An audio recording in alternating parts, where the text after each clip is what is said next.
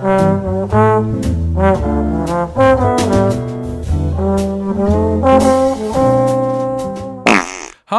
welcome to Movie Butts. I'm Arnie Joe and this is Dane.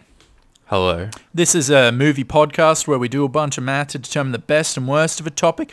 Those topics include things like fucking directors, producers, studios, franchises. What else do we fucking do, Dane? What are some other fucking topics? Movies featuring fruit, movies where an owner, like a rich guy, turns into an animal and he has to bond with his child, topics like that. Yeah, very. I found out that there's a genre called nunsploitation movies today. A very specific 70s thing where it's about nuns in convents dealing with their sexuality, and it's got a whole Wikipedia page about it, so I recommend you go and read that. Hell yeah. How it fucking works is, we pick this topic, and then, I go through that topic. Those topics are like hypothetically speaking, like the directing efforts of Ben Affleck. We put it into a spreadsheet, and then I average out the different elements that have been put in the spreadsheet. Those are things like Rotten Tomatoes, IMDb, Metacritic, the box office, the budget.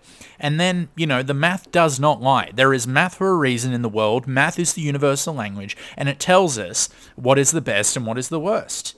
What was our topic this week, Dane, and what movies did we watch? We watched the best and the worst of the first 10 years? Just the 80s output. 80s output of Brian Cox? Is that his name? Is it Cox? Dane, your level, your absolute amazing attention to detail and level of enthusiasm and effort that you put into this blows my mind. I watched them. And I don't want you to be any other way. His name's Alex Cox. Right. That's the director. What were the two films in the category? We watched Walker. Yep. And we watched Repo Man. I was about to call it Garbage Man. That would have annoyed the shit out of you. Yep. We watched Repo Man, but I don't know which one was the best and which one was the worst, because, spoiler, they're both pretty good. Yeah, can I just say I'm happy that that's the way you feel. And people might be listening right now and be like, Joe sounds incredibly enthusiastic right now. And the reason is I am excited to talk about these two films. I had the best fucking time with these. I think, not to toot my own horn, but I think this was a cool little pick on my behalf because it's different.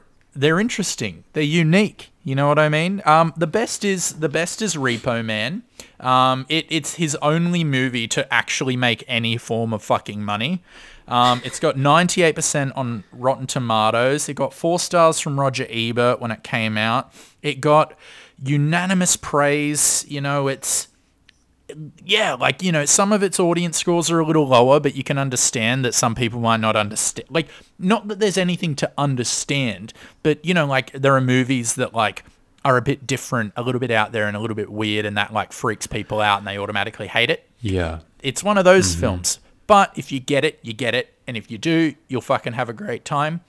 Walker, his 1987 movie, this motherfucker burnt out like a fucking match doused in gasoline because, his first proper feature film was 1984 and he was shunned and destroyed by the industry by 1987 with his release Walker, a movie that was made for, I'm pretty sure, not a modest amount, like $6 million for an indie film is, quite a bit of money, and it made $257,000. On the flip side of the fucking argument, Roger Ebert gave this movie 0 stars. So he went from 4 stars to 0 stars. This movie ruined Alex Cox's fucking career in Hollywood. Ever since then, he's been if you go onto his Wikipedia page, it says fucking more than anything, right? You have the main category, which is Hollywood and major studio productions. And then after that, it says his Mexican period. Then it's his Liverpool period. Then it's his micro-feature period. This guy has been unable to find a home in the industry ever since Walker came out. So yeah, this film fucking was hated to a point where both of us can attest to. How easy was it to find this film, Dane? It was the hard, like, we often have experiences of having a very hard time finding particular movies. This one was impossible. This was like, impossible to almost find. impossible. It was so difficult. Like, it's not fucking anywhere. It's to the point where, like, if you type in the name of a movie and the year it came out in any sort of movie platform or anything like search engine, usually it will come up. It will be one of the first things to come up. Walker, 1987, if you type that into any sort of search engine, sometimes it doesn't even fucking come up. It is that buried by history Yeah. that this film may as well not exist. And that fucking depresses me, right? Because it's fucking good. It's really good. Although it is in the Criterion collection. It I'm is, pretty sure. it is. So, like, you if can get it on DVD.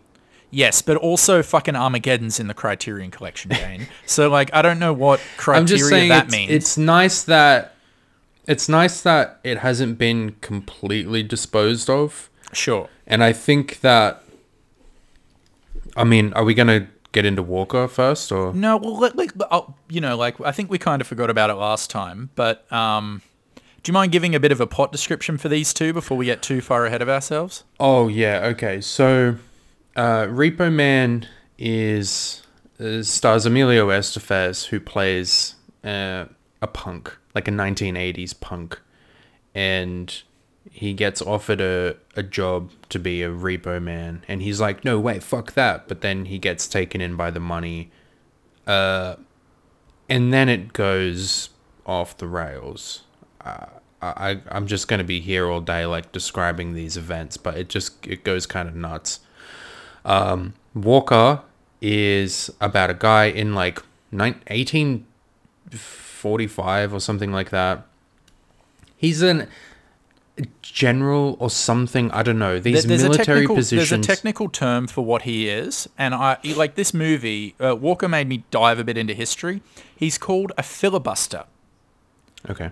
A filibuster were a bunch of, like, crazy Americans that thought that America needed to be bigger and got in boats and sailed down to, quote unquote here, quotes, savage countries, underdeveloped countries, in an attempt to make them new states of America.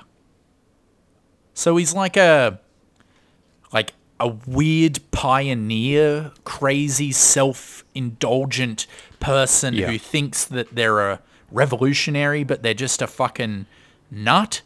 Like, He's just an invader. He's just an invader. That's all it is. But that they have this weird, mentality about them that thinks that they're a revolutionary. Anywho, sorry. Back on track. So that's his job, and he's about to retire from that and start a family with his wife.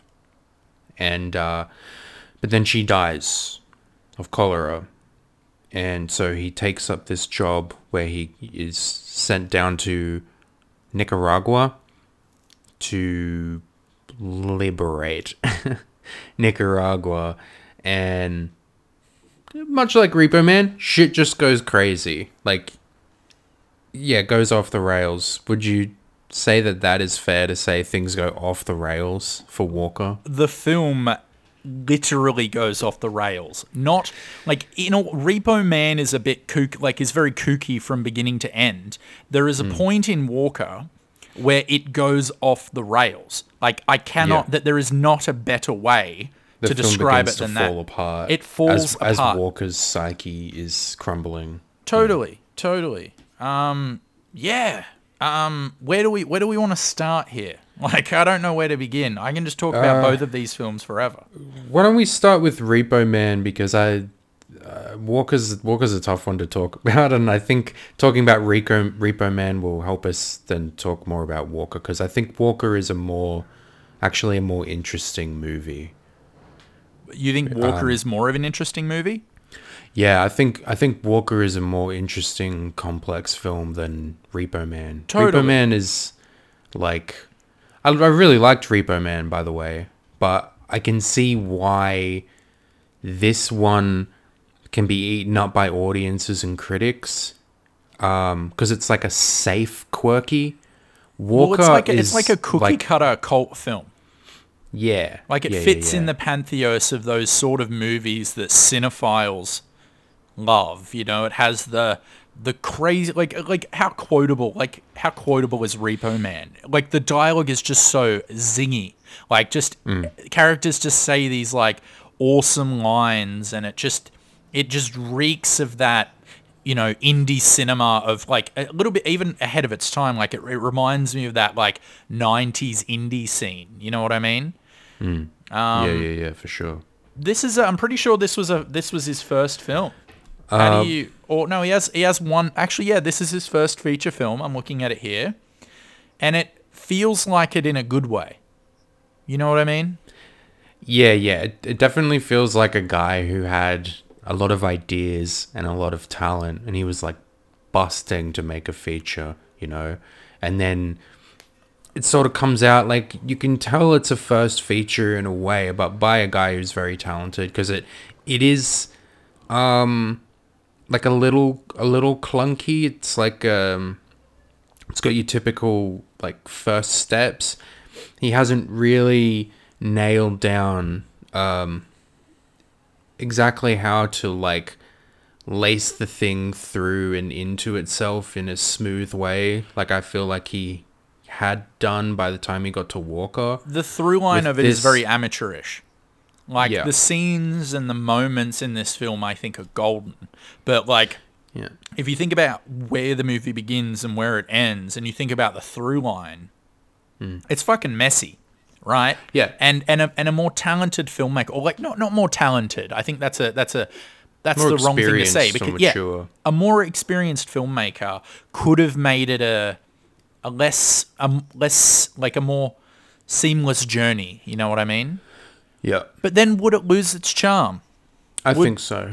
So it's like a perfect encapsulation of, I guess, punk. Like I know that sounds pretentious, right? Like to say something's punk and something's not. This is a punk film. Yeah. I mean, like in spirit and almost literally, because the lead character is a punk, you know, like that. Whatever the fuck those guys were doing in the 80s, you know, I've never been a fan of punks and punk music. But he's got that sort of like, huh? You're missing out there. Punk's great. It's cool, fine. But, you know, he's got that sort of like, fuck you, fuck everything kind of mentality. And it's funny. But the whole film feels like that in a good way. Totally. Oh, no, continue. And Emilio Estevez, a guy who I have never liked in anything, I love him in this. Like he's really fucking good. And it's in the small instances, you know, like the way he like busts that can of beer open and tips it out onto the floor. There's just such a great energy there. And I think that moment is really emblematic of what the whole film is like, and not just the film itself, but probably the director too. Yeah. No, I agree. And like if you were to watch a series of films, right, and in that series of films Repo Man and Walker were in there, do you think by watching Repo Man you could tell that this guy made Walker as well? Yeah, for sure. It doesn't start out that way though. What do you mean? Walker doesn't. I don't think Walker starts out that way. I was worried he'd gotten boring when I first started watching Walker, but that's not the case at all. He just gotten more nuanced. Because Repo Man is sort of like, I don't know. I feel like it's kind of like an anti-movie in a way. You know who he reminds me of? Who's the guy that did RoboCop? I forget his name. Paul Verhoeven? Yeah, very similar to Paul Verhoeven in this sort of like, there's a genuine love for movies, storytelling in general, and that he doesn't dislike cliches or typical tropes, right? And he sort of plays around with them in a loving way, but isn't afraid to mock them at the same time. Does that make sense? I know what you're saying, and I can definitely agree with that in terms of when we talk about Walker. But I feel like almost from the beginning, the audience is in on the joke with Repo Man, or in on what it is. Like, you know very well from the beginning what you're getting yourself into when you watch Repo Man. Whereas with Walker, like Paul Verhoeven, it doesn't help you. It's like you either get it or you feel like a fucking idiot. And that, I think that's very Paul Verhoeven, where we watched that fucking that motorcycle movie by Paul Verhoeven. What is it, Seppers or something? And we argued about it, and we can argue about like what his intent was and all these things. But the more we argued, the more we realized that he knows, and that's all that really matters, right? And and when you gestate it and you think about it, it becomes clearer. Whereas I'd say that's the same with Walker. Like, if you go in completely closed off, you're going to walk out feeling like an idiot, and you're going to hate the movie, and you're going to think that he's a hack and that he's lost his way and he's insane and all these things. But with Repo Man, it's simpler. Like, it's not, I think nuance. When you said nuance, that's probably a good way of putting it. Like, it doesn't need to be, that movie doesn't need to be trying to pull the wool over people's eyes, where I think the fun of Walker is that it does, you know? Yeah. I mean, like, I was just very curious. I think Repo Man reminded me, like, sticking with the Verhoeven comparison, because I still stand by that. Repo Man reminded me a lot of RoboCop, in that a lot of the audience and critics at the time RoboCop came out didn't understand that RoboCop was, as much as it was fine to be a typical action movie, it was very critical and mocking of American action movies. Sure. And I felt like Repo Man, even though it was a movie that people could enjoy, and it kind of felt like a pop movie almost. Yep. Throughout the entire film, I felt like it was just shitting on everything it could get its hands on. It's just like the things that people can get attached to are like the quotes. These sharp, fun quotes that just keep popping out, like this fun energy that Emilio Estevez brings, these quirky characters, the aliens subplot, like it gets really weird by the end, and you can come out being like... The movie is pretty much a sci-fi, almost from the beginning. Like, the first scene in the movie, you have a police officer get vaporized into a skeleton and a pair of boots. That's how the movie opens. And that happens throughout, and it's a lingering threat that is creeping closer and closer to our main character. But I felt like the main story, like the main chunk of the film, was an exploration of this guy, like of this character, of his mentality, and that he starts out in, with this very rebellious fashion. He's like, no, fuck you. I don't want to be like you, fucking Repo Man. Fuck society. Society's bullshit. And then you see him gradually shift and change his mind. Conformity, right? It's kind of about that in a way. He seems to be occasionally aware that he is changing, and then sometimes he's unaware, and then he doesn't know if he's changing for the better or changing for the worse. There's times where you feel like he's going to get more involved with this love interest. There's this girl who keeps popping up throughout the film who he's quite nasty to in a stereotypical punk way, and based on his actions throughout the film, like taking his job more seriously, distancing himself from the older punk-like character, starting to see things in a different light, you know, it leads you to believe maybe he's going to like settle down and become more of a conformist.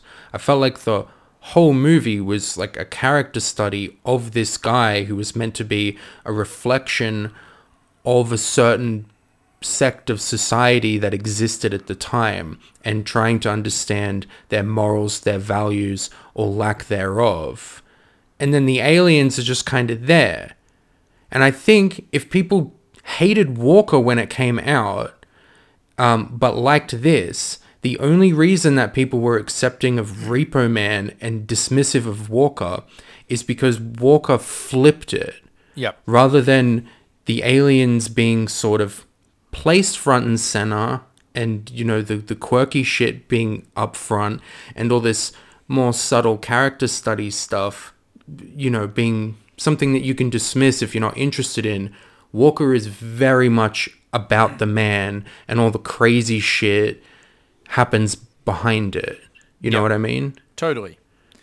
I it's like when you talk about like the conformity and like Emilio Estevez's character, I think he very quickly conforms in the film.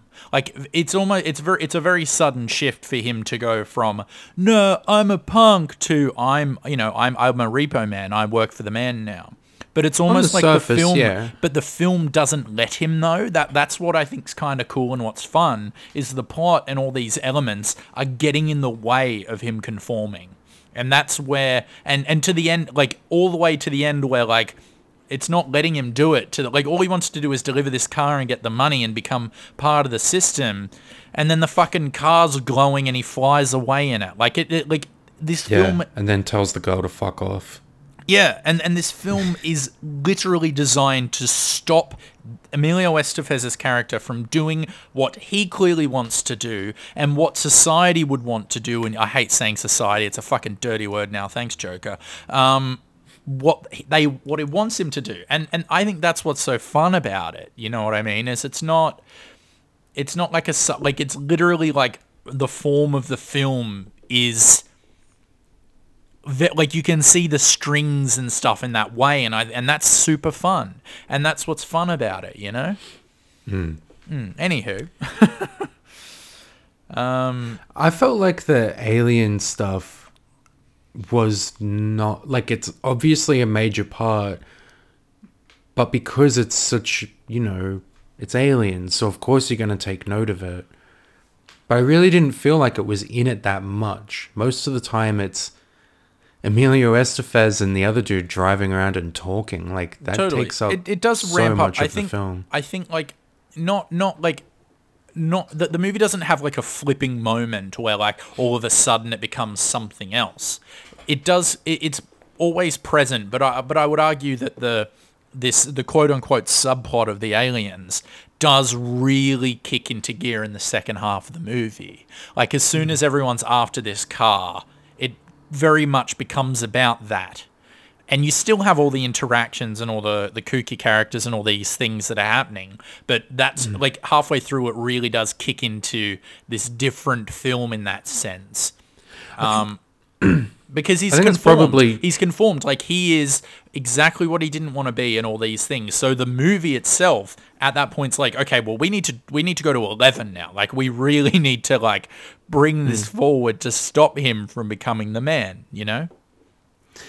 Yeah, I think that's probably something that's so appealing about it as well, is because if you hear that it's a movie about a guy, like an average guy or just a punk kid, whatever, and then he gets caught up in an alien situation. The thing that first might pop into your head is that it's going to be like They Live, where it's the alien shit happens very quickly, and then the movie is about that. Yeah. But yeah, it really isn't until we're just with this guy, and every now and again we cut away to a different situation where there's an alien thing going on, and then it catches up to him in the second half of the movie, which I think kind of throws a curveball at you, and it's very refreshing because it also allows for the alien thing to not ever get boring. Totally. It's kind of like you can see the train coming on the horizon, and you're like, oh boy, when it gets here. So I'm fine to sit in the car with Emilio Estevez and have these weird conversations because I know the aliens are coming. Yeah. Whereas with Walker, it's like, what is going on? Yeah. Can something happen, please? And then when it does, you're like, this sucks. Wait, what? Not me. I not liked you. it. Yeah. I think like the film and going back to like its punk roots, like you look at a conventional film and you look at like the standard structure, and like people go by the logic or the standard of like, how would I react to this situation? Like that typical writing trope. Like if an alien walked past you, you'd go, oh my God, it's an alien. The movie has a very punk flippancy to everything in the movie that's weird. Like, it isn't in our world at all. Like, if in the first third of the movie an alien walked past Emilio Estevez's character, he wouldn't care. Like, that's kind of the energy the film has. And I think that really lends itself to, the fact that this is sitting in the back seat for the beginning, and even when it ramps up, the characters aren't really reacting the way that a character in a standard film would react. And that's adding to the fun. Like, all of a sudden, at the end of the movie, there's just, like, fucking people in hazmat suits approaching the car, but not really trying. And then they're flying in fucking priests and fucking, what do you call them? The Orthodox Jewish, what are they called? No. The ones with the curly sideburns? Yeah, I feel, we're Australian. We don't really have a large Jewish community, so I've only met a couple in my life. So what are they called? The fucking rabbis. Thank you. Like, the rabbis are walking in, and but no one really bats an eyelid to any of it. And I think that's why it works. Yeah, it's alleviating, Yeah. The movie is like, it allows you to sit comfortably and say, hey, enjoy the show, and don't take it too seriously. No. Okay, have fun. And you're like, thanks, movie. And I had a lot of fun, but at the end of the movie, I was really high. And I don't mean high on drugs. I just felt high from the experience, and, I just felt really good. Yeah. Watching Emilio Estevez flying over the city in the green car, I was laughing my ass off. It was great, right? Not because it's like a punchline moment, but it's just so silly. It's so absurd, but it doesn't feel wrong in the nature of the film. The whole movie's right? leading to this moment, and it all makes sense. And it makes sense that this guy's flying around in a green car. Which is mental to think about it, right? Like, explaining that as an ending to a movie to anyone, like, oh, it's about a Repo Man and all this stuff. But when you're watching it, when you see it, it makes total sense within the context of the rest of the movie. Yeah. Anything else you want to say, or should we dive into Walker? I'm keen to dive into Walker. Okay, so quickly, let's just look at the timeline here. So, in 1984, Repo Man comes out. He becomes a bit of a Khan darling, or whatever you call it. People love the film. This guy can't do any wrong. He makes a movie that encapsulates punk. So the next movie he makes is Sid and Nancy, which is a movie about punk, right? Makes sense. And then he goes one step further, and in between Sid and Nancy and Walker, he makes another kind of punk movie called Straight to Hell, which is a really small film, which, from what it sounds like, is an even more indie niche version of Repo Man in its form. And it stars a whole bunch of punks, and it's got like Joe Strummer from The Clash as like one of the leading characters, and he does the music, and that, like, he's really got his thing. And then come 1987, and he makes Walker. Would you say that it's a very different film? like, how does someone go from Repo Man to a true story? The movie lets you know in the opening frame that it's a true story. Yeah, kind of similar to Fargo in a way. It kind of mocks you with that. I think but Fargo even more rips. so. I think Fargo I think they got that idea from this. Yeah. Like, I think to say this at is the where they got beginning it. It's a little different because, like, William Walker, the main character, was a real person. But, I did some research after I watched it. This movie is so fucking inaccurate. Like, it is incredibly inaccurate. Well, it's... Yeah. But it tells you it's a By true the story. It end doesn't of the say inspired movie- by a true story. It Yeah, says this is a true story. By the end of the film, though, you can't be possibly thinking that this is an accurate depiction. No. And even the the stuff, and you could argue, like, I could even argue that the stuff in the first half was even more inaccurate than the second half. How's that? And this is what's fun about it. And doing some research, and I've come to I had an epiphany about the film, and I want to pitch it to you. So, Cool. In the movie, William Walker is presented as hating slavery, right? At the beginning, I hate slavery. I would never believe in slavery, all this stuff. The real William Walker was a bastard. And the reason that he went to Nicaragua was because he was deeply embedded in the mentality of the South. And he fucking loved slaves. He wanted to go somewhere where he could own as many fucking slaves as he fucking can. So he went and filibustered in Nicaragua to have slaves, right? So the whole premise that's presented at the first half of the movie is completely inaccurate.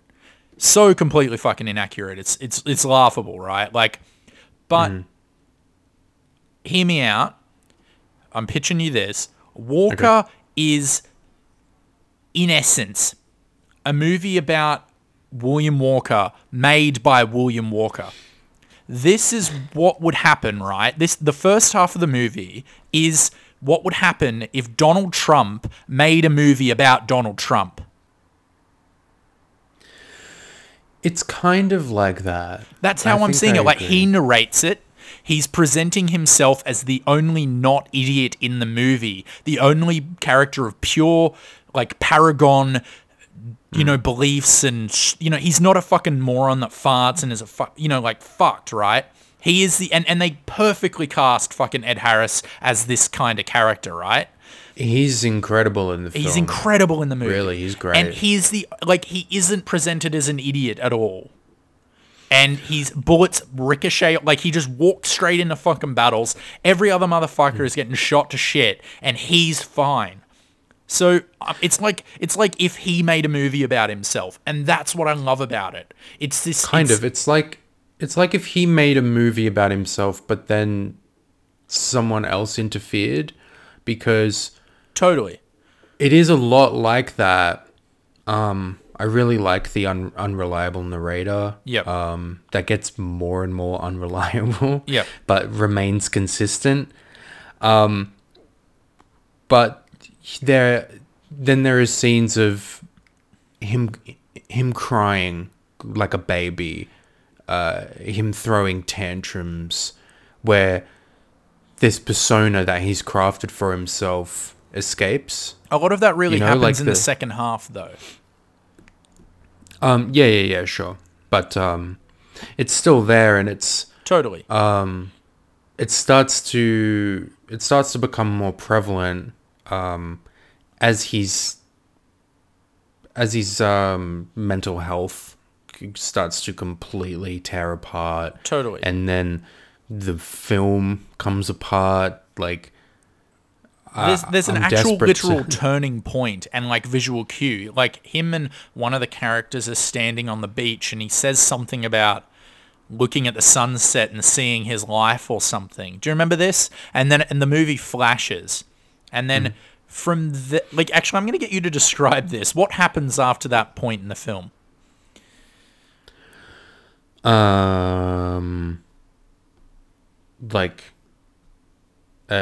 I think you're talking about what I think you're talking about, the he executes the president. Is that then? They've won. Like they've pretty much they've just pretty much won the battle, and they've won the country. And I can't remember the exact quote, but William Walker's talking to one of his one of his sideys, and he's like, like, I see my future or something, and then there's a flash, and then from that point on, the movie starts to notice that. break down.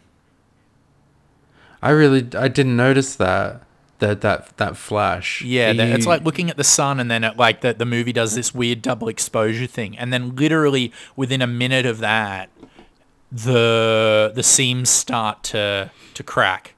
And do you want to because this is, it's unbelievable, like, it's hard to explain, but what are some things that shouldn't be in this movie that show up? Yeah, okay, so by the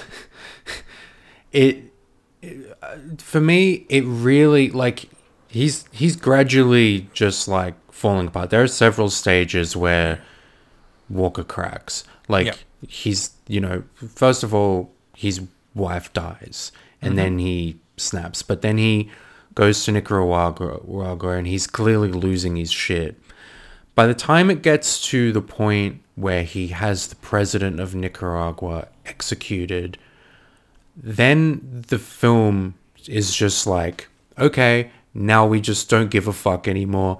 And modern technology, modern for the time, so modern 80s technologies and products start to creep into the film. And I actually started writing them down because I wasn't sure whether everyone would pick up on it. Yep. Because I first noticed it. He has the president executed and then commands the newspaper guy to print the headline that he won the election, right? And then they're all just kind of like, oh, congratulations, Mr. President. He's like, thank you. And then it cuts to these other characters who are riding in a carriage, and they're reading the paper, and they're talking about, oh, Walker won the election. But they're reading a modern version of Newsweek. Yeah. And it registered to me, and I was like, wait, what? And then just as I really noticed what I was looking at, a fucking car drives past. Like a modern car drives past the carriage. Overtakes the carriage, and yeah, and the characters aren't like, what the hell was that, or anything. That shit just starts sneaking in. Then there's some more subtle versions of that. Walker is doing a press conference, and they're all standing around like the journalists, and they're writing shit down. And are you still there? Yeah, I'm here. Oh, okay, sorry. And they're all, writing shit down as they did back then. But then there's a guy who's just holding a tape recorder, and he's recording him. And I was like, that's a fucking tape recorder. I wrote that down. And I'm like, oh, I thought it was going to be more subtle. But then there's like a dude on the beach drinking a glass of Coke with a packet of Marlboros, and then he's almost like shaking the Coke bottle at the camera. And then there's a computer at one point, like a computer monitor that appears in the bottom right corner of the big main rich guy who's sent him over there. And then by the end of the film, there's a fucking helicopter that's flying around in Nicaragua, and it just goes completely off the rails like that. It's crazy, right? If you're of... No, you go. Oh yeah, it's like I can see how this can initially turn people off this film, but like, I fucking loved it. Like, I knew what he was doing. I don't mean like, oh no, I got what he was doing, but like, it became quite clear that he's talking just about America in general, right? And he's using this as a prime example of America, Yeah. And I don't know if people found it like, I don't know why people could not stomach, like critics, why they couldn't stomach this. It's film. It's art. I think this is, like I said, like for me, Repo Man was his RoboCop, and this is his Starship Troopers, Sure. where people are like, what the fuck is this shit? You know, you think it's gonna be one kind of film, and then it kind of this still has that Repo Man spirit. The film just fucking flies off in a completely different direction. Something that they're not expecting, something that they're not used to, something that, yeah, makes you feel uncomfortable, but it's supposed to make you feel uncomfortable. He's saying you should feel uncomfortable if all this shit, all this stuff that this motherfucker is doing to people in Nicaragua, how all these people are behaving, if that makes you feel uncomfortable, well, here, I'm going to put a Coca-Cola in their hand. Now it's you. If that makes you feel uncomfortable, maybe you should feel uncomfortable. Naturally, people don't like that.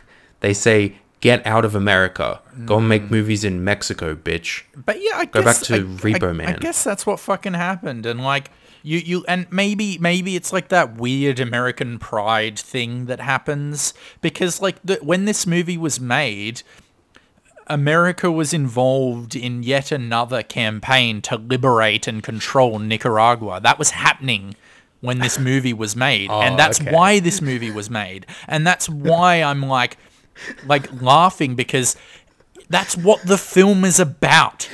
It's about America unable to leave this poor fucking country alone. And he's not even being subtle about it. No. And that's what's awesome. You know, like, no, if you have even like a partly politically observant brain, then you can watch this film when it still feels like it's attempting to be a typical period piece. And you could turn to someone and say, you know, there's actually a lot of similarities to modern day blah, blah, blah. Like, you know, you can still see a lot of this stuff is going on, and you know what I mean? A lot of other filmmakers, lesser filmmakers, might I add, would have kept it period based, and the critics would have lapped it up and gone, you know, like, oh, Alex Koch is such a brave filmmaker for making a movie about a filibuster. And, you know, that there's a lot of parallels between what's going on in Nicaragua now and then. And they'd feel like little hoity-toity motherfuckers clapping, going, yes. They feel very clever. They feel very clever. But that the movie is designed not to let you do that. The movie is designed to make you feel uncomfortable because of shit that's actually happening now. And I love it. I love this film. This is a real cult film. This is something that was buried, and the people that find it, I hope love it, and I hope can appreciate it. But this movie has no audience, which is sad. Yeah, You know? It's really upsetting because, like I said, I didn't know which was the best and the worst. I assumed Repo Man was the worst. As much as I really do like that film, it in comparison to Walker, it feels immature, Totally. and amateurish. I was watching Walker and I'm like, oh, okay, so this one was the best, because this is a masterpiece. I love this movie. Alex Cox refers to this movie as his masterpiece. Yeah, He says this is his okay, best cool. film. It is. It's great. Yeah, he says this is the best movie he's made, and I can't, like, I've seen 2 of his movies. I haven't seen After, and like, I'm actually sad. Yeah, I still haven't seen Repo Chick. Maybe that will be better than Walker. I think I might have to just eventually recommend later years Alex Cox just to see and just to know what happened. But man, like, you know, like, you look at the reviews of Sid and Nancy, and it's a well-regarded film, and you look at Repo Man and you look at this, he was a pretty cool flash in the pan. Like, this guy could have done anything, and if this movie had the modicum of respect he deserved, he would have. Full credit to him for for still thinking that this movie rocks. Yeah, you know, Like, it ended his career in Hollywood, but he's still like, nah, that one was the best. yeah, but it's not like a Richard Kelly where he's delusional and he's defending Southland Tales and talking about it non-fucking stop on Twitter. This is not a delusional person for thinking that. I think it's someone who hopefully is proud of the film for the right reasons. And do you know what I mean? Like, not just being a stubborn asshole, because you could imagine a lot of filmmakers being that stubborn asshole that their passion project is the one that they'll argue is their best when it isn't. But Yeah, they're unwilling to admit that the execution was poor. Like with Richard Kelly, hey man, maybe you had some great ideas going into Southland Tales. You were very ambitious, and some of that stuff came out, and you know, it's still kind of fun. no, it didn't. That movie fucking sucked. But you gotta admit, Richard, it doesn't make any sense. It's very hard to watch. It's kind of shit. But with this, you know, and it is, I've only watched it once, but I'm already like, I'm gonna have to watch this several times. Totally. Because it's masterfully constructed. It's also very funny. Like, yeah. Like, there's one very moment funny. in this movie that, like, I rewound and watched twice. And I know it sounds dumb, but this movie is quite violent. Like, there's a lot of blood. You can tell that, like, there's a Western director called Sam Peckinpah. There's literally a scene where Walker's riding on his horse and the gravestone says Sam Peckinpah. Like, it's literally in your face. It's very over the top. And there's a bit where one of the characters goes up to William Walker and he says, "Can I have a gun, please?" You know, like, the drummers are always the first ones that die in all these things. And William Walker's like, "Under my command, you will be fine." And then 2 scenes later, they're walking into the town. The drummer's drumming. They're walking forward. The guns come out, and then the guns shoot, and all of them just shoot the fucking drummer. Like, the first thing that happens is they just shoot the fucking drummer, and the camera holds as the drummer's like, ah, like just getting He's just getting annihilated. fucking annihilated. And it's so funny, like, and I knew it was coming. Like, I could just tell that that's where it was going. And when they paid off, and when that attention to detail on such a stupid little run of the mill little thing, I just cacked it. I just fucking cacked it and could not. And there's moments of that all the way through the film, and that's what's, and you've got your straight guy Ed Harris, juxtaposed with lunacy. And though that chemical reaction is just magic, you know, like, who else could have done this? Who else? There's some other characters surrounding Walker, that are like straight up SNL characters. Totally. Like, they're so cartoonish. Like the French guy with his big crazy Michel hair. Aubergenois, that's the actor's name, is like one of the actors that works. He's like a improvisational theater actor. That's his thing. He's like a part of the theater troupe community. Do you remember the professor who's like narrating and writing in Brewster McCloud, who turns into the fucking bird? Do you remember that guy? Yeah. That's him. Mm-hmm. Oh, great. Yeah. So, like, he's fantastic. He's great. And then, like, his brother, one of his brothers, the fucking pig-headed kind of sloppy one, was like played Beef, the guitarist who gets electrocuted in Phantom of the Paradise. There's all these awesome little character actors that throw themselves into these stupid roles. And when they're playing off Ed Harris, who, you know, arguably is probably one of the most serious-looking actors on the planet, right? He's always playing so a character serious. who takes himself very, very seriously. And it just works. Like, there's another bit that I can't help but mention where, like, they're just like, okay, we're here and we need to be on our best behavior. And William's like, yes, everyone, you need to be on your best behavior. And he just turns around, and then they're just fucking breaking everything. Like, yeah, they're not even They're not even doing anything specifically. It's just shots of them like running around and breaking shit, and they just start randomly hitting people. One guy like climbs into the sheep pen and he's like, "You can do better than that." And he's like, "I'm gonna fuck this sheep." And Walker's just like, "I'm gonna have to reel these men in." Yeah, I know. Oh fuck, it's so good. It's really fucking funny, but it's my favorite type of humor in a film. All this like humorous moments are doing more than just telling jokes. Like one part that I found really funny was like Walker, this is well into the film, but like in the morning, like it shows Walker in bed next to this woman, and he's like in the fetal position and he's crying, like he's weeping. I think he's still asleep, but he's like weeping and trembling. And then the woman sort of starts to stroke him and coddle him and treat him like a baby.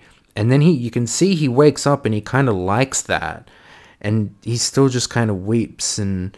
But then outside, people are being flogged in the street. And then that distracts the woman. She goes over to the window and she's like, turns around. She's like, "What the hell is this?" And now Walker is like stood up. And he's tying a little thing around his neck. And he's back to being all serious. And he's like, "One must act with severity or perish." Like, right after he was just weeping like a little baby in bed. And it says so much about this character and the deterioration of his mind, his hypocrisy. But it's also a very, very funny moment. Oh, it's super funny. And... yeah, I don't know, like... I think that's also part the reason why, you know, it was so poorly received at the time. Because the film is directed with an emotional distance to it. But it takes these things seriously at the same time.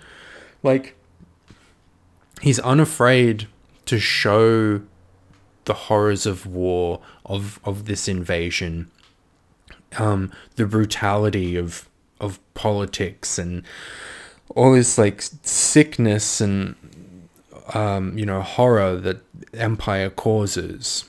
And he really gets into the tormented psyche of this character. He's not afraid to go into these very scary places.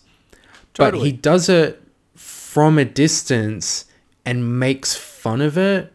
So he's going into areas that are uncomfortable to do. And usually filmmakers, when they go into those zones, they treat it very delicately in order not to torment the audience. This guy happily does that. He's a true satirist at this point, right? Yeah, he's like, look at how horrible all this shit is. Like, he's showing the types of horrible shit that you would see in a movie like 12 Years a Slave, but then is like having these buffoonish characters running around like it's a comedy. And it is. But I just think that a lot of people can't really handle that type of satire. It's too dark. It's too weird for them. It feels too alien and distant. And that's why I love the film. Yeah. Like, it's without it's that. why I love it too. Yeah. Like, it's such a unique experience. Yeah. And I think it may make you uncomfortable, but he's not wrong. This may, in fact, be one of my favorite films. Strange to say, right? There's a lot, and I watch a lot of movies, but I think I'll be thinking about this for a long time. Like, yeah, you know, for sure.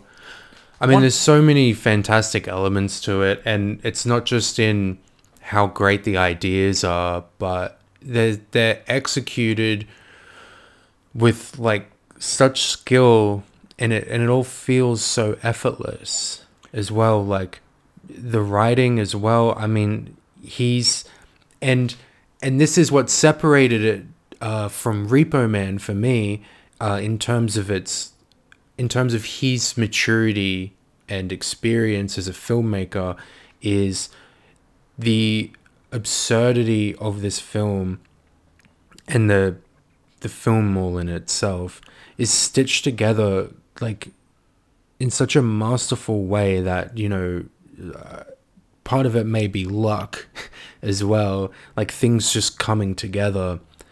But I mean, yeah, I forgot what I was going to say. I had a point. I have to quickly just point out too, and I don't, we don't talk about it too much on the Movie Butts podcast, but the music was really good as well. Like, the score was fantastic. Like, there are bits where it's ludicrous and bombastic and, like, out of time. And even before the movie starts to break down, the music just doesn't really fit, but it fits the film. But then there's also this absolutely beautiful... I call it the Walker theme. You know, the Walker theme that I'm talking about? There's just this really nice, delicate piano piece that... From time to time when Walker's speaking, or we're really seeing what, and this is from my interpretation, what Walker wants the audience to see, or how the audience wants to perceive him, there's this beautiful piece of piano music. And like, I'm aware of it, you know, it doesn't just fade. And I think that's such an important aspect of the atmosphere of the film too. Did you like the score as well? Yeah, and that actually like fits in with where I was gonna go with that. Is that it's with the narration, and that how, and the score plays into that as well, and how it's all about Walker's perception of himself. Totally. That's why I'm like, it's a movie like made by him about him to a degree. Yeah. You know? But it's all about characters who exist through the eyes of other people, and that's the most important thing to them. The big boss guy, the guy that sends him over there, Raymond's dad. Yeah. You know what I mean? Yeah. He did the movie for free, by the way. Really? Yeah, Peter Boyle did the movie for free, which is crazy. That's so good. I know. I like hearing stuff like that. Anywho. Yeah, so he at several points says little things like that, you know, clues you into that's how he thinks as well, in that he exists through the perception of others. When he's like really mad at Walker, a good amount into the film, he says, nobody will remember him. People don't remember losers. And that's what matters to him, is how he will be recorded into history. And that's what matters to Walker as well. You know, the artist for the newspaper, he tells him to change it and make it look more victorious. And then the artist is like, but that's what really happened. He starts getting the newspaper to like write headlines dictated by him. It's all about the perception of others and them agreeing with the fantasy of himself that he's constructing in his head. A far cry from where he was earlier in the film, where the only thing he cared about is what the woman he loved thought of him. And then once she dies, that just sends him, he doesn't know where to put his vision of himself. And so he basically goes to hell, like he becomes the devil. And I'm not saying that without acknowledging the religious references that continuously pop up throughout the film. I mean, there's a painting of him as Jesus at the, you know, that big dinner they had. That's right. They have the fucking Supper. Last Supper picture of him. I forgot about that. My God. Yeah. I don't know. I still find that first half and all his backstory seems like him sitting at a typewriter and being like, how do I paint myself as the underdog here, as the, like, what's my hero's journey? And it's like him creating his own hero's journey in the story. That's how I see it. But it works on two levels. I agree there that, like, you know, like he does, you know, like this does corrupt him and does make him this thing on one level, but You know, Yeah. it all, like, even from the beginning, it seems quite conceited to me. And especially when you know history.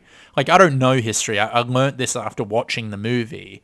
Things became clearer. Like, the way he expresses how he hates slavery just sounds so forced.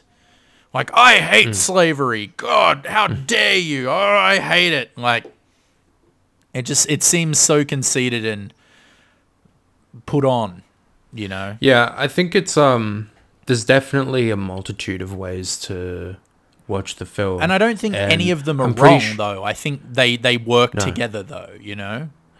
Yeah, like I feel very certain that when I watch this again, it'll, it'll sit differently with me. Like it's very layered in multiple ways too. I just don't understand why Roger Ebert thought this movie was shit. He's Zero wrong. stars. He's overrated. 0 stars. 0 stars. That's impressive, Zero. right? 0 stars. What an asshole. That's so fucked. Speaking of reviews, shall we read some good and bad reviews for Repo Man and Walker? Oh, yeah. Let me just bring it up.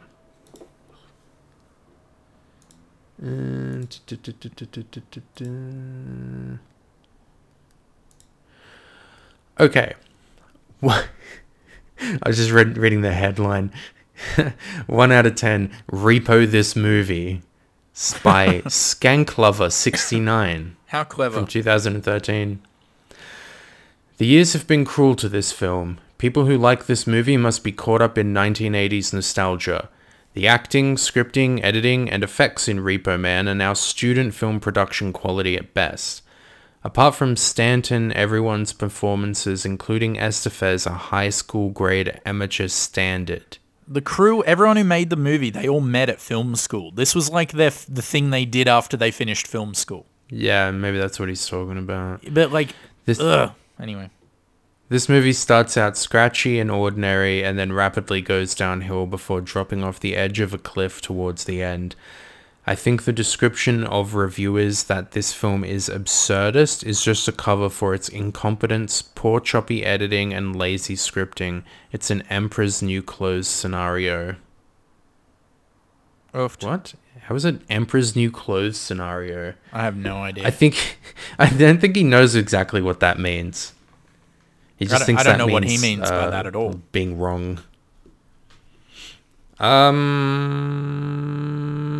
I think that I understand a bit the amateurish feel, but That adds to the film for me. yeah, that's kind of part of it, and not just a part of it. Like, oh no, it's charming because it's It's rejecting the amateurish. conventions, though. It's Yeah, not. It's not. I mean it's not it- like, oh, they're fucking up. It's like, no, they're on purpose going out of their way not to do things and shoot it in a certain way. I think it's very different, and I think this guy's it's missing in the the point. spirit a of the little bit. movie. Yes. And everyone's performances are like a little tongue in cheek, just a little bit. Yeah. And I think maybe that's what he's referring to. That it's like, yeah, no one's trying to win an Oscar here. It's they're playing. They're just having fun with it. Yeah. And that shows in a good way to me. Man, I think it's effective. So, wrong bitch, dumbass. Cool. Okay, this is a 10 out of 10 by Mother of All Opossums. A punk rock, science fiction B-movie comedy of the highest order. By the time I got around to seeing this movie, I was prepared for something great. One of the best movies I'd ever seen. I wasn't really disappointed. Repo Man is so original. Wait, he so was funny, prepared. so- They were prepared for it to be the best movie they've ever seen before they watched it. Yeah. I Wow. guess. And then they weren't disappointed. Isn't they that were- great when that happens? Oh, that of has course. happened to me like maybe twice in That's my life. never happened to me in my entire life. Expectations being met. Gosh, I want this guy's life. Repo Man is so original, so funny, so weird, and so frequently brilliant that it just can't be ignored. It also has aged fairly well. It looks pretty good in 2004 for a cheap cult film of the 80s. I can't really say much about the storyline without giving it away, but what I will say is a young punk kid is taken into the weird, wild world of Repo Men, who all take speed, and keeping the Repo Man honor is more important to them than to mafia bosses. It also features a brilliant soundtrack with the likes of punk rock icons Iggy Pop, the Ramones, and the Circle Jerks. A brilliant film, recommend to anyone. Yeah. Oh, yeah. I have to, I guess they're kind of missing the point of the film there. They seem to be very surface level with their enjoyment, which is interesting for someone whose expectations were met. But, yeah, good for them. That did remind me. Just like, they want it to, and it's, I think, why a lot of people like this movie and don't like Walker is because the movie feels like you're listening to a punk rock song. You know, totally. You can like bob your head to the movie. Yeah, totally. Yeah, and then anything else it makes you beyond feel that, very you're content. Just like, yeah, good. That just reminded me of my favorite bit of the movie where they're in the nightclub and all the band's playing, and Emilio Estevez is like, I used to like these guys, and the band's just like really shittily playing music and scat singing. And then like at the end of the scene, just like without any effort, the band singer's like, Scooby-Doo-Bop, Scoop-Doo-Bop, and then the scene just ends. I don't know why I did that, just made me laugh heaps. That reminded me of something that happens in Walker that made me laugh. It's like right near the beginning of the film, like they lose some battle that's happening at the beginning of the film, and then you cut to Walker sitting in a fancy room with a bunch of other fancy looking people, and there's some people playing instruments, and they're playing the violin and they're playing classical music, but they're playing it really poorly and it sounds like shit. Yeah. But no one in the scene acknowledges it. Yeah, it's just really They just bad. carry on. Yeah. I kept waiting for someone to like turn around and be like, stop playing if you're going to play like shit. But they play a whole song on the violin and it sounds like shit. And then the they movie start keeps playing going. the piano and it sounds terrible. No one acknowledges it. It's just terrible music playing. I really liked that. Yeah. Cool. Okay. Walker reviews. So this is a 10 out of 10. A Cult Movie in Search of an Audience by Johnny L. This is in 1999. Alex Cox's Walker is a cult movie in search of an audience. Ignored by audiences upon its original release, despised by critics, Leonard Maltin unfairly gives it a bomb. Walker is nonetheless a fascinating oddity of a movie that will be of interest to anyone who likes psychotronic cinema. I don't know what that is. I've never heard of psychotronic cinema. I am something of an expert on William Walker, the Nashville-born doctor-lawyer journalist who made his mark on Latin American history as a filibuster or soldier of fortune. As such, I have long wanted to see a movie about my hero. I admit I was disappointed at first with Cox's film. It starts out as a serious biography. Hero? He's a hero? Is this a joke? Hero is in quotation marks. Right, because he's like recognized in history as like one of America's biggest idiots. He's up there with General Custer. Right. I don't know anything about history, so okay. You said General Custer, and I'm like, I think I've heard that name. General before. Custer's the only American general to lose a major campaign against the Native Americans. Oh, okay. Well, anywho. Whatever. I think maybe he's being sarcastic. I guess so. He has to be, because that's dumb. Or he likes slaves. Some of the humor is over the top and gels uneasily with the more serious aspects of the film. Sometimes I get the feeling that Cox and company just said, to hell with it, let's make this a big joke. Repeated viewings, however, have revealed the film's strengths. Review? Yeah, I think he's getting into it now. Okay. Ed Harris is perfect as Walker. He plays the grey-eyed man of destiny, exactly as I perceive the man's character to be. The supporting cast, full of familiar faces, is also dead on. The music by Joe Strummer, formerly of The Clash, is a terrific blend of Latino, jazz, country, and other styles. Many individual scenes stand out. The climax, in which Walker orders the sacking of Grenada, is a nightmarish image of the madness and horror of war. I feel Walker is bound to become a major cult film. It is quite simply too strange to be anything else, and it deserves more than oblivion. While others remember Cox as Sid and Nancy and Repo Man, this picture is far more interesting and deserves more attention than those more celebrated works. Walker is rarely televised and hard to find on video, but I strongly urge anyone who reads this to seek it out. I promise you won't have seen anything else like it. Yeah, and it's such a shame that you wrote this in 1999. This guy's ahead of the curve. Or he's William Walker, who got in a time machine and went to 1999 and wrote a review about his own fucking movie. Because the first half of the review sounds like William Walker wrote it. Yeah, because the only person that William Walker's a hero to is William Walker. You know? I agree with that review. Yeah. It's such a shame that this is so hard to find. It's like I said, it's like this movie is lost. This is a lost film. Because whether you like it or not, you should watch it because it's interesting. It's different. You know, it's someone who's really trying to do something. Okay. 1 out of 10. Greatest fart in film history by KSen14 in 2006. Warning, spoilers. Oh, I bet they're gonna fucking hate that a Coca-Cola shows up. Yeah, they're gonna hate it. It's not very often you get to watch a truly awful historical movie that is at the same time monumentally entertaining as a guilty pleasure. What? But here it is. I challenge any soul on this earth to even so much as make it through the first scene between Ed Harris and Peter Boyle when Walker asks Cornelius if he's entitled to wear a naval uniform. Boyle cranks, "I'm entitled to do anything I want," and then rips a sound-edited and enhanced fart so loud and obnoxious it wouldn't have made it into an airplane movie. I laughed. Yeah, that was funny. It was very funny. That was funny. I think the fart was deliberately obnoxious sounding. Yep. It was an obnoxious fart. It was a man proving that he can do whatever he wants and then lets off a big ripper, you know? It was a deliberately comical sounding fart. You'll rewind it 10 times at least just to hear it. The rest of the movie is equally disastrous. But I'll write no more spoilers. That's not a spoiler to say someone farts.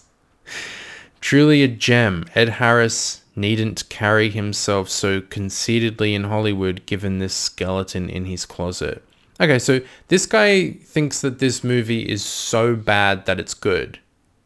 But he's giving it a 1 out of 10? Yeah, because it's like the same way you'd give The Room 1 out of 10. Huh. Weird. Yeah. Weird Sorry, guy. brother. Weird guy. You're stupid. You're very dumb. You have a fucking baby brain. I was hoping that I was hoping that we'd at least get someone who hates it for the right reasons. Do you know what I mean? I don't think anyone hates it for the right reasons. I think anyone who but in their hates own this head, movie, like I want someone to defend not liking this movie, not the cop out answer of "Oh my god, it's so bad, I love it, it's funny." No, I don't think anyone would hate this movie in any reasonable manner. I think it's the same if you read any bad reviews for Starship Troopers. It's just all people missing the point. Sure. Yeah, but like at least no. But then at least that's them resting on their laurels and standing on the hill that they're going to die on. I would have preferred a 1-star review that was along that line than someone who's the cop-out argument of that it's so bad it's good. I hate that. I hate that so fucking much. Yeah, you want to hear someone being like, this is just it breaks all nonsense. The rules of cinema. It's awful. It's narcissistic. It's That's what I wanted. That's what I wanted to hear. You know, I wanted there to be validation for why people didn't like it, not this shit. Anyway, did you read the Edward? What's his name? Roger Ebert review. I did. What did he say? Do you want me to get it up? Yeah. Give me a second. I don't like Roger Ebert. He's right sometimes. Like anyone, he's a human being. He's wrong sometimes and he's right sometimes. Yeah, what I mean is I just don't like the the reverence that so many people have for him. He's a fucking film critic. Yeah, but that you can say that almost about anyone. No, Some bad movies are in no hurry to announce themselves. But Walker declares its badness right from the opening title, with gushes of blood streaming from wounds of men who are appearing. The opening scene credits promises us in a true story. The story takes place in Nicaragua in the age of the robber baron and loosely concerns the efforts of Cornelius Vanderbilt and his associates to make Central America safe for plundering. That is not what the film is about at all. Their plan includes the support of William Walker, an American soldier of fortune who's consumed with... Yet he's just writing... I forget, he's just reading saying the fucking plot. Walker is played in the film by that fine actor Ed Harris, who is done in by the script, the direction, and certainly by the agent who negotiated his presence in this travesty. Another actor who needs a new agent in a Marley Martin. Agent is Marley Martin, last year's Academy Award winner for Best Actress, who follows up her triumph in Children of a Lesser God with a role that is demeaning travesty. Playing Walker's deaf wife, she employs sign language to make such statements as "to hell with Manifest Destiny" before she dies incredibly at the end of the first reel. I like that she was deaf. I like that interaction with sign language. Yeah. I thought that was kind of cool. I don't want to read the rest of this review, by the way. Yeah. I don't want to. Were there supposed to be subtitles in that? Because I liked that they weren't. I didn't get any subtitles. And Yeah. and you knew what was going on, and then the things that I didn't know, William Walker said out loud. I thought it was fine. Yeah, I felt like that was on purpose because it's a great scene between him and his deaf wife. They're doing sign language to each other and there's no subtitles, but you understand the dynamics of the argument and what's happening. I thought that was great. I thought it was very effective, and more importantly, I thought it was original. I thought it was how about this? I thought it was brave. It is so difficult to do something original, even if you don't have the forces of money commanding you to not. It's difficult to do something original because it hasn't been done. It's very likely that it's not going to come out well. And people are going to hate it. Yeah. I need to read a little bit of Roger Ebert's review here because I found a bit that I find interesting. This film uses anachronisms, guest stars, Kaitoric poker-faced heroes, and utterly pointless scripts. And an utterly pointless script. And the film suffers excruciatingly from the absence of funny material in the holes that have been provided for same. Like what? It is funny. Just say you didn't get it. Yeah, just say you didn't that's the get problem with being a professional film critic, is because they can't ever say, not for me, I didn't get it. I didn't get it. It went over my head.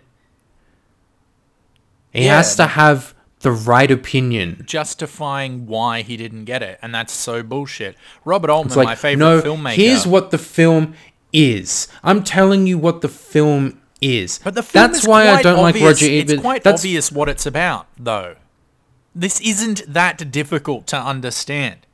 I think it's probably difficult for Americans, honestly, because, like, I remember watching Starship Troopers as a kid, and I didn't get it because I was a child. I saw the trailer for it, and I was like, yo, cool, it looks like a video game. I want to watch that.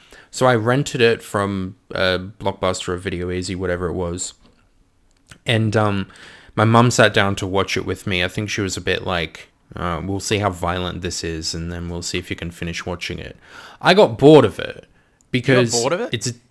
It's a terrible action movie on the surface. It's just droll and stupid. But Right. that's the point. But I was a child, so I didn't understand it. And so I just started playing my Game Boy. My mum watched the whole movie, and she was saying how funny it was because she's like, oh yeah, it's about how stupid Americans are. I didn't realize until I was in my 20s that people in America didn't get that. It's because they're so in their bubble that they don't get movies like that, and they don't get movies like this. This movie wasn't made. Walker was made by someone from England. Paul Verhoeven is from Denmark. Yeah. Do you See, think an there's American a wouldn't make a resentment? movie Do you like think there's this? a resentment for someone who is international pointing the spotlight on American culture and the American mentality? Do you think that inherently critics and audiences resent that? Like, that has to be what it is, right? They just resent it. I think a little bit, but even if an American made a movie like this about America, There are a lot they of wouldn't examples. like it because, yeah, but the movies that are critical of America that Americans like are films that imply that, yes, we may have had a more than troubled past, but my God, our principles still stand and we are on the mend, baby, and we are still America. This movie, Movies like Walker's this the opposite say, of that. you It's- should all be ashamed of yourselves. You have nothing to be proud of. Sit down. No, but specifically Walker talks about, like, it's pointing a light on America is exactly the same America it was in 1887 or whatever the fuck, whenever William Walker took it over. It's literally not like in a subvertive way. It is literally showing you that what is happening now was happening back then, and America are fuckwits. Americans are fuckwits. And they don't want to hear. And they don't hate want to hear that. They fucking hate it. You can say that it was founded in a extremely shitty And way. there go all of our American listeners. Bye-bye. Sorry. Like, you're allowed to say it was founded in a shitty way, or that bad things happened, or that bad things still happen, but it has to come with the implication that Americans are inherently good and that they are actually superior, and it's so good of them to want to mend the past, you know. Yeah. A film like this shits on that idea, and you know, is like, you should feel bad. Yeah. If you don't feel bad, you should feel bad, and you should feel uncomfortable. So of course Roger Ebert is like, oh, this movie is poorly written, these actors should get better agents, and then he's kicked out of Hollywood because no, that's not how we do it here. Yeah, it's fucked up. It's making me sad, actually. I entered this episode of Movie Butts really positive and happy and excited. Now I'm just fucking depressed. Thanks, America. Fuck you. Oh, God. Anywho, shall we wrap up? Yeah. Okay, so, what are your final thoughts and fart ratings for Repo Man and Walker? I'm gonna give Repo Man 9. Yeah. 9. It's such an enjoyable movie, like, and it's such an easy watch. You can watch it again and again, and you don't get sick of it. It It's really a is hangover like movie, listening. right? Yeah, If it you're really is like hangover, you can just listening to watch a it good and stuff, song. You know? Like, you can just put it on and it's, you know, and it's good. And it's got, you know, it's got more going on than, you know, than on the surface level, but it doesn't rub that shit in your face. It has something to say as well, you know? Yeah, exactly. But it's not overbearing with its message. Walker, on the other hand, like, rubs your face in that shit. And I love it for that. I'm giving that one a 10 farts, because it's an original movie, and I think you always have to give extra points to a movie that's trying to be original, and all the original ideas are executed so well, and it's so rare to see that happen. I really think it's a masterpiece. I loved it. Yeah. For me, Repo Man is 8 out of 10 farts. You know, a perfect first film, a great exercise in indie cinema. It's fun. It does have something to say. It's quirky, has all the great elements. It doesn't really have enough that resonates with me in a way on that deeper level that like pushes it into that top category for me. It's a fun film. It's a safe, easy film, which is funny to say because it is quite radical in a lot of aspects. But yeah, no, I think 8 out of 10 farts is pretty good. Walker, 11 out of 10 farts. I fucking love this movie. If you got to this point in our episode without hearing why we both fucking love it, I'm not going to go over it again, but it's unique, it's fun, it has something to say, it's abrasive, all the elements work, and yeah, I fucking love it. Cool. So Dane, before you recommend what we're watching next week, what are you nominating for the Movie Butts Hall of Fame? I'm putting you on the spot here. You need to come up with something out of nowhere. What do you think? Yeah, No, I thought about that one. Oh, you thought about it? Fuck you. Yeah. How dare you be prepared? I just never think about the films to recommend. But yeah, I'm gonna... Like, what else could it be? It has to be Southland Tales. Oh, I hate you. Look, we went from like Ben Affleck, who was literally the messiah of cinema. His acting is great. He's a perfect human being and an alcoholic. And then what, you're recommending one of the biggest piece of shits we've ever watched on this fucking podcast? It's definitely something that we need to hang in the hall. Whoa, I don't know. I feel like we're the only, It's very near and dear to the place pod. in which Southland Tales has gotten this much airtime. Like, it doesn't belong anywhere. It belongs in the fucking $2 bin at Sanity. That's where it fucking belongs. I think we've spoken about Southland Tales more than any other film. We had one of our ranking episodes, and I swear to God, a solid fifth of that episode was me and you arguing as to whether or not it goes in the fucking bin, which is where anytime it it comes up, we just start talking about it again. No, I need to. We're gonna watch that together, and I'm gonna just point at the screen and go, see.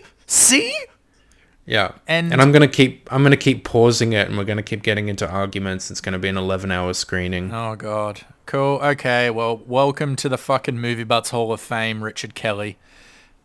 See, God. Anywho, what are we watching next week? What's on our agenda? I wanted to watch the best and the worst of Charlie Sheen movies. Lead performances of Charlie Sheen? Yep. Any particular era, or just like from fucking the 80s all the way to now? Oh, I didn't know he was in that many movies. Yeah, he was a huge star in the 80s, and he was in a lot of movies like Major League and Navy SEALs and shit. And then recently, I think he was in a Roman Coppola movie. Let's do the whole shit. Let's do all of it. Because then we might get something from the 80s and then something from like 2011. Look, I'm not going to complain about having to watch Major League, the fun baseball movie that he's in. I won't. If that's the best one, that's cool. Cool. Okay, let's. Next week we'll be watching the best and worst of fucking all of Charlie Sheen's movies, apparently. Thanks, Dane, for the math assignment that you've given me. And talk to you guys next week. Bye-bye. Bye.